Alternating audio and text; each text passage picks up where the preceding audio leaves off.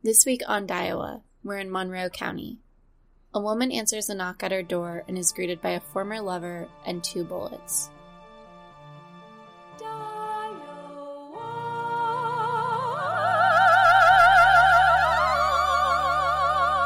Welcome to Diowa, the first Iowa-focused true crime podcast, where there's 99 counties and a murder in every one.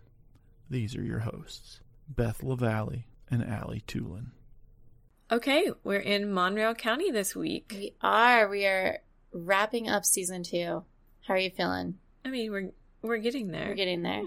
It feels like this isn't the last episode, is it? Okay. I don't know. I was trying to go off script, sound natural. Didn't work. Anyways, have you been to Monroe County? I don't think I have. Have you? I think I have. Nice. But I wouldn't be able to tell you when or where. Okay. Well, I guess I'd be able to tell you where, but not when. Did learn some things. It is just like a south central county in the state, and the county seat is Albia, which is the largest city in the county. And according to the 2020 census, their population was a little over 3,700. And according to their website, the first court in Monroe County was held at John Clark's residence in Clarksville, but it was known as Kishkekosh County, which I thought was kind of fun. Do you think they had to change it because then it'd be KKK? Ooh. Yeah, probably. Oh, ruin the mood. Yeah, so I also have a fun fact. Let's hear it. The town Melrose, Iowa, is also in Monroe County.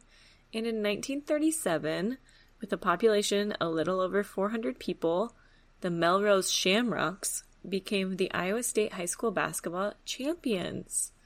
Their high school enrollment was only 66 people, so the Shamrocks were the smallest school ever to win a single-class state basketball title in Iowa. The team finished their season 33-0, the first undefeated boys basketball team in Iowa history. So basically that's adorable, and who needs the movie Hoosiers when you have this story? Also, do you think Luck of the Irish was based off of this? I mean, maybe. So cool. Okay, well, my other fun fact is about a person from Monroe County, and her name was Mary Louise Smith. And just like a caveat, she was born in Eddyville, which is part of Monroe, Wapello, and Mahaska County. But she was a cool lady, and I wanted to tell you a little bit about her. So Mary was born in Eddyville and graduated from the University of Iowa in 1935. She moved to Eagle Grove, Iowa, and got active in Republican Party politics and became the membership chair of the Iowa Council of Republican Women in 1961 and was elected vice chairwoman of the Wright County Republican Central Committee the following year. And so she was elected the National Committee Woman for Iowa in 1964 and held that post for the next 20 years. And then during the wake of the Watergate scandal, President Gerald Ford named her the female chair of the Republican National Committee, and she held that post until 1977. So, she was the first woman of her party and the second woman of a major party to organize a presidential nominating convention. Wow. I know. She also was an outspoken champion of abortion rights and women's rights, and served on the board of directors of Planned Parenthood of Greater Iowa from 1986 to 1992. And at a National Women's Political Caucus in 1989, she said the caucus had to convey the message that supporting reproductive rights is, quote, a good thing to do. But she died in 1997. Wow. Just kind of an interesting, take on a Republican lady that you just don't see nowadays. Completely true. Also very topical. Right. Topical fun fact. But let's get to the murder. So, this murder happens in 1903. Teddy Roosevelt is president. The Wright brothers have their first successful flight. The first box of Crayola crayons is made and sold for 5 cents. And Coca-Cola removes cocaine from their formula. Classic. And John Dillinger was born this year in Indiana. So if you want to hear more about his robbery in Iowa, check out our bonus episode about John Dillinger. But in Buxton, Iowa, on October 16th, Mrs. Mary Cannady was making breakfast for her husband, who was returning from his night shift at the mines when she heard a knock at their door. She answered to find a man she knew, who greeted her, but with 2 bullets to her breast. The man who had shot Mary was known as Jim Smith. She reportedly knew him from when they previously lived in Virginia. Smith had been in love with Mary in Virginia and tried to convince her to elope with him, but she turned down his offer. Mary eventually got married and moved to Iowa with her husband. So according to the Knoxville Express, Smith had just shot Mary with 2 .44 caliber bullets, and it was said she died almost instantly.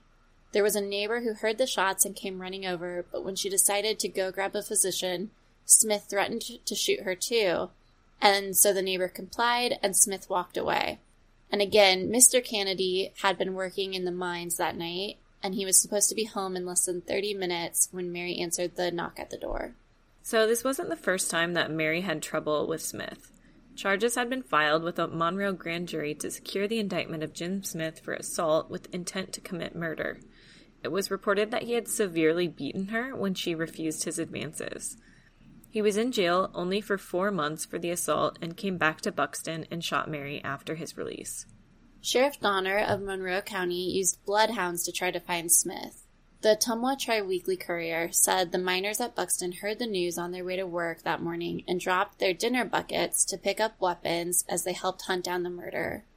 It was said for a day the woods in Monroe County were full of determined men hunting for the brutal murderer of a defenseless woman. One friend of Cannady's, Robert Martin, found Smith in Hocking, Iowa. He leapt through the door with 2 handguns and said, quote, "Throw up your hands or I will blow the whole damn top of your head off." Smith responded with, quote, "It is a good thing it is you and not that dog of a husband Cannady. Before I would be taken by that fellow, I would die in my tracks."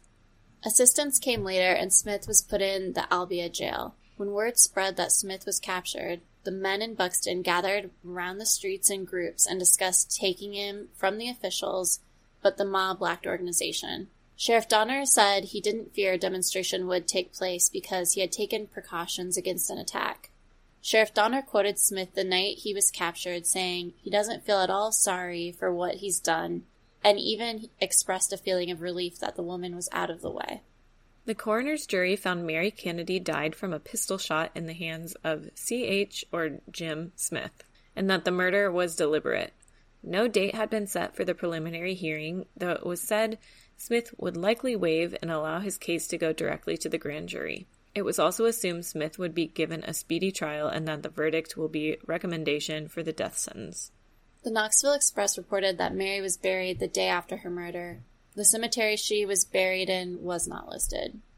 On November 22, 1903, Smith confessed to the murder of Mary Cannady. He pled guilty and was sentenced to hang the following year. The Ottumwa Tri-Weekly Courier reported that for the first time in almost 20 years, a judge in the 2nd Judicial District of Iowa has sentenced a man to death for murder. The judge, M.A. Roberts, was considered a fair man and excellent judge, but it was the first time he had found it to be his duty to pronounce the death sentence during the 7 years he has been a judge in the district court. Judge Roberts was interviewed after the trial and said that, after a thorough examination into the facts regarding the case, he decided to pronounce the sentence of death upon Smith. He said the murder of Mary Cannady was the most brutal that has ever come to his official notice, and he felt called upon to exact a most severe penalty from the man who committed it. A man present in the courtroom during the sentencing was quoted saying, "Smith took the sentence as he would take a dose of medicine. He did not seem to realize the gravity of his condition fully during the entire proceedings, and it would seem to me that he made up his mind to kill Mrs. Cannady, fully realizing that he would probably have to pay with his life for her own. When the sentence was pronounced, he did not flinch, nor show the slightest emotion." Another paper had the headline, quote, "Takes a life for a life. Joseph Smith must die for murder of Mrs. Mary Cannady. The black coal miner must pay for the brutal and inexcusable murder in cold blood of Mrs. Robert Cannady at Buxton on October 16th. It went on to say Smith reportedly had a little over a year to, quote, "make his peace with his God and prepare to go to his death. For on Friday morning, December 5th, 1904, he will don the black death mask and take his place on the gallows to be hurled into eternity and to the powers higher than any earthly court, the penalty for taking the life of a fellow being. His hanging was scheduled for Friday, December 5th, 1904. It was the first death sentence passed in the judicial district in 10 years. On December 29th of 1904, the warden at Fort Madison had been notified to make preparations for the execution, but Smith appealed, which meant a stay of execution for an indefinite period. It was assumed it would then be taken up by the Supreme Court within a year. The grounds for the appeal were not known. Smith's attorney, John Clarkson of Albia, went to Fort Madison to get Smith's signature for an appeal, but it was said the attorney had to work to convince Smith that he should even sign. Again, he didn't seem fazed by his own death penalty. We also hear in December of 1905 that Smith was one of 14 life-term inmates of Iowa penitentiaries that asked the legislature for a pardon. But April of 1906, Smith's execution was scheduled for April 20th.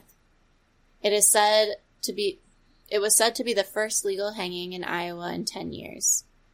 A proclamation was entered by Governor Cummins. The warden Janes of the Fort Madison Penitentiary had suggested postponing the time of the hanging until, quote, high noon, even though all prisons had the execution with the rising sun at the time. Smith was still reported to be unconcerned. He said, quote, I want one more good square meal before I die, Mr. Sheriff. I might as well die on a full stomach, unquote. Sheriff Caldwell agreed, and Smith ordered a porterhouse steak, custard pie, French sardines, young green onions, olives, mashed potatoes, coffee, bread, butter, jelly, and anything else you've got that's good. Have you ever had young green onions? It doesn't sound great. Yeah, I was wondering what that was. What's your last meal or whatever? We actually just talked about this last weekend, and I said the combination Taco Bell Pizza Hut. Oh my God. I just want to put a ton of Taco Bell hot sauce on a, cheese pizza. Oh my God. What's yours? That's amazing. Oh man, it's probably that umi sushi that we had. Can't get over it. I will never get over it. The Belltown Barbie. So good.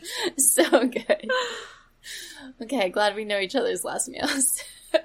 Back to the story. Smith slept well that night, and he was given just what he requested for lunch about an hour before the hanging. Chaplain Jessup and Reverend Reed both visited Smith before the sentence was carried out. The chaplain said he was unable to convert Smith to Christianity, and Reverend Reed said Smith repented and prayed for forgiveness, but maintained he was justified in killing Mary. It was also said no relative or friend came to visit Smith during his time in the penitentiary. One paper reported that some said Smith was taunted by Mary and had been abandoned by her, which forced him to act out. But there was no confirmation of this. According to the Ottumwa Tri-Weekly Courier, on the first stroke of 12 noon, Joseph C. Smith was hung. Mary's husband, Robert Cannady, stood calmly by and witnessed the, quote, manifestation of the law's revenge. Smith was reportedly with it until the end and joked with Sheriff Caldwell of Monroe County as the noose was adjusted. Quote, you are now doing what the old man, referencing John Donner, Monroe County's late sheriff, told he was going to do, said Smith to Caldwell with a smile as the rope was being put over his head. 40 men watched Smith's death. Smith greeted the group and said, howdy, gentlemen, but stopped talking as soon as the rope and cap were on. It was reported the fall broke his neck, and he never moved a muscle after the slack was taken up. Robert Cannady was quoted saying, he got what was coming to him, but he didn't get it quick enough.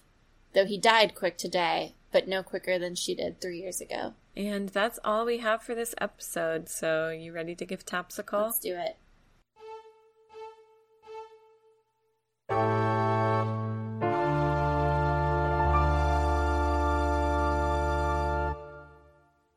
Hey, Taps. Thanks for joining.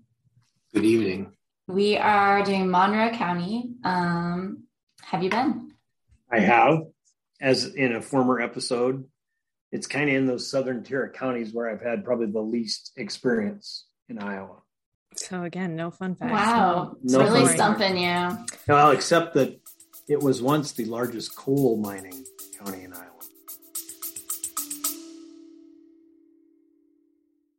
Bloody FM presents Hometown Ghost Stories, a paranormal podcast that investigates a new town every week, bringing you all the hauntings, from haunted houses to castles, bridges to asylums, wandering spirits to demons.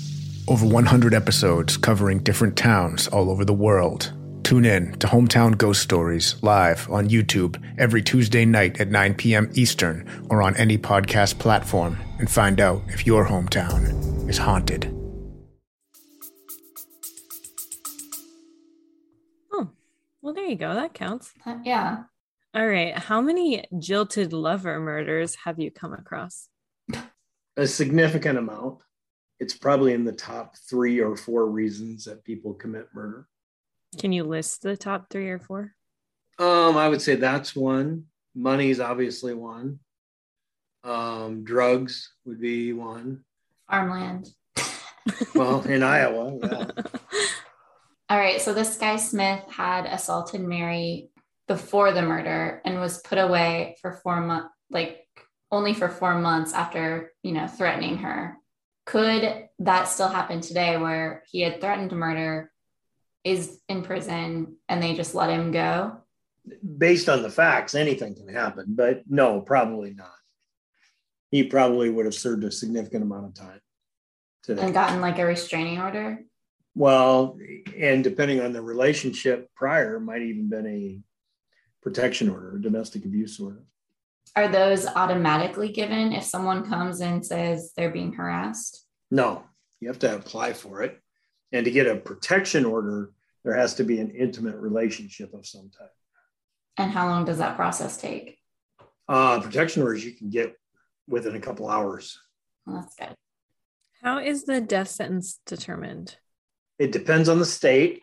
There was a lot of Supreme Court litigation. So the Supreme Court did away with the death sentence back in the early 70s, and the case escapes me now. But they looked across the lay of the land and they saw death penalties being done in 50 different ways, 48 different ways, whatever, across the country, even to the point, I believe it was in Louisiana, where you could be put to death for sexual abuse. You didn't even have to commit murder. They saw a lot of racial disparity in the death penalty, a lot of economic disparity, so they stopped it, quit. That's how people like Sirhan, who killed Robert Kennedy, and Charles Manson. They were taken off death row and given life sentences after that case.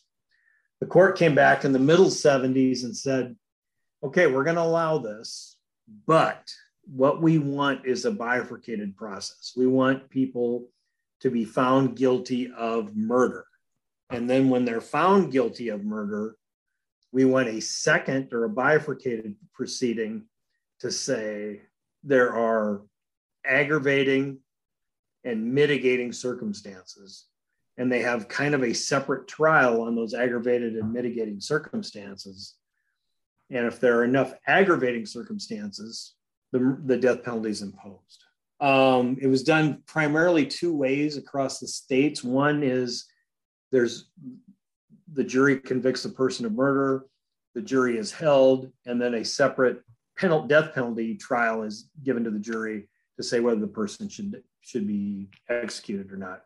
If I recall, I believe Colorado's like that because the Colorado theater shooting guy went through that. There were states like Nebraska that impaneled a 3-judge panel after the person was found guilty, and the judges would decide unanimously there were enough aggravating circumstances to put the person to death. But with all that being said, the death penalty has really retreated over the last 30 or 40 years. Very few executions being carried out in the United States. Most of them are lethal injection. And more states are jumping off the death penalty. It's very time consuming, very expensive. There's obviously the morality arguments over it.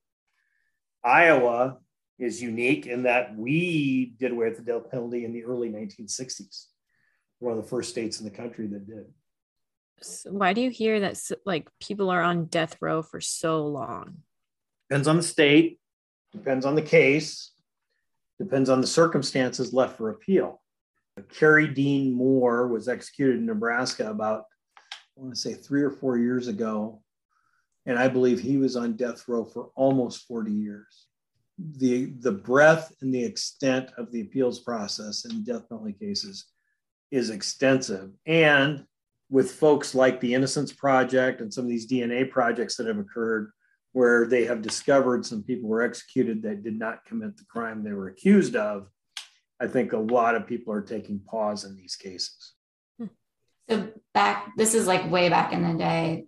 Do you think the judge just got to say like, oh, the case was that bad, I'm going to impose the death penalty? Yeah, I mean, if it was a murder, first degree murder in Iowa, it was usually a capital penalty. But it was kind of the judge's decision. I think of it, and I would have to go back and look at the statute. I don't know this for sure, but I think if they were convicted of murder in the first degree in Iowa, the judge didn't have a lot of choices.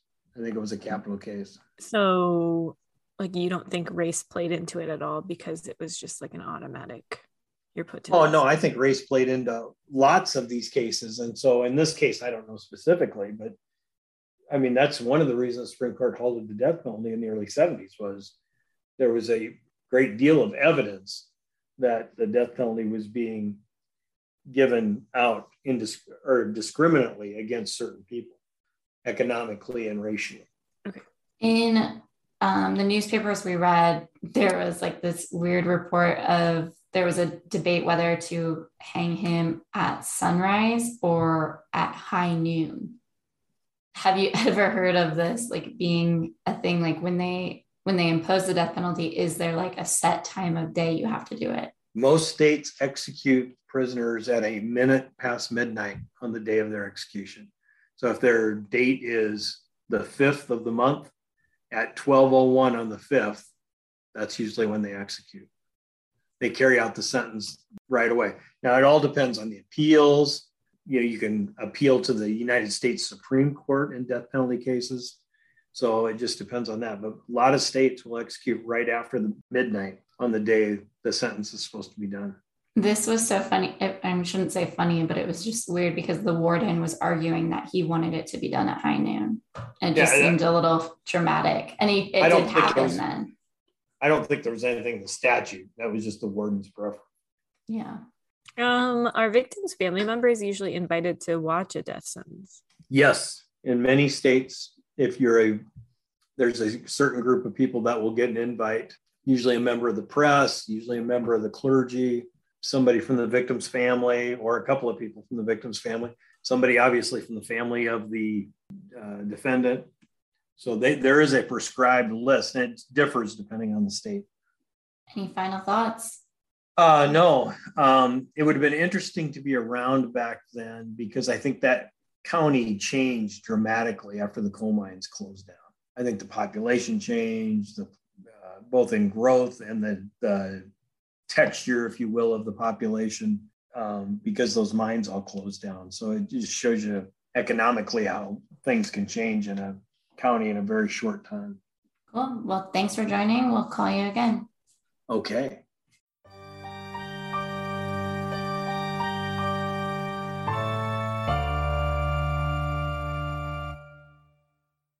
Oh, hello there. As a marketer, I hate promotions like this. Same and same. But I love content. Me too. So if you like our content, give us a like, follow, share, subscribe, note, fax, literally anything you think would help us continue making Daiwa a success. Thank you, thank you, thank you.